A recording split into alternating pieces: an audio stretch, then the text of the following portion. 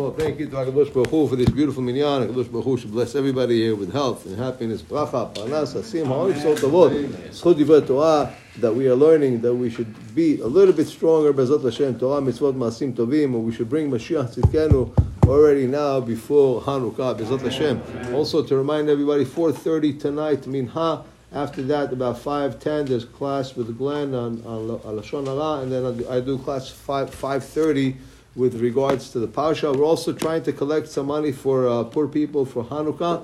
So whoever has the ability, please try to help. Last thing that we touched on is that just like you would have we have a mitzvah, Ze'eli Vanveu, that you have a nice talit that you wear on Shabbat and another one for the rest of the week. You have certain things for mitzvah that you use nice. Some people have a really nice silver box that they use for Sukkot, for their etrog. So just like we have these extra things that we do in mitzvah, that we should have one nice Hanukkah at home. Although the minhag today is that you let everybody in the house light their own Hanukkah. The main Hanukkah for the house should be a nice one. And today you buy the glass things filled with oil and you use those.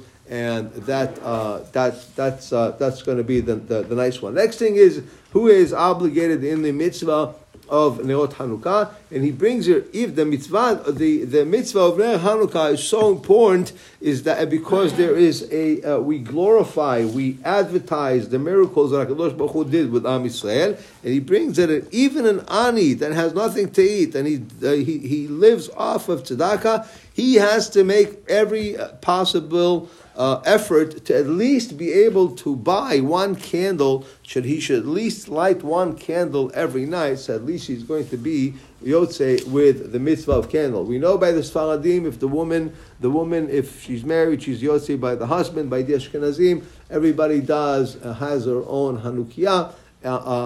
And again, if a person lives alone, a lady lives alone, then she lights with candles. Also, he says, if everybody's home, then let the father say the blessings. But he says for ktanim, for young kids, that he says that you should not have them do it. But again, different customs. Everybody's got a different custom. But he says, but it's good to try to teach the kids from 5, 6 years old who understand already to have their own Hanukkah, so they can light the candles. Also, he brings in even a blind person. Now, if the blind person is married, then his wife is going to light for him, okay, and she's going to say the brachot.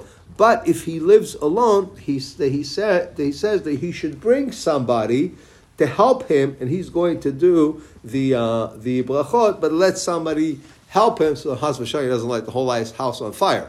So so somebody's going to be there to help him and to watch. How does he gain the benefit of the mitzvah? Because the mitzvah is to advertise to everybody. To see it. So if somebody's going to help him and he's going to put it in a place where people can see, then his part of the mitzvah is to advertise the miracle of Hanukkah to the other people. He doesn't have to see himself. Well, he's not going to see. That's why we said his wife is going to do. But if he lives alone, he's obligated. There's a mitzvah that he can do, but somebody needs to help him. That's why we said also, even though you light your candles in the entrance to the house, but if you live on the 12th floor and there's other buildings all around you, and you put one in the window, and the person across the building, across the way, sees, oh my God, it's Hanukkah, daylight, and then so many people see your candle, and you're causing such a beautiful advertising, and everybody remembers, hey, I got to light a candle. רבי חנן מקש אומר, עשה הקדוש ברוך הוא ישראל, לפי כך הרבה נתן מצוות שמר לחופץ למען צדקו, יגדיל תורה ויאדיר. יתגדל ויתקדש שמי רבה, בעלמא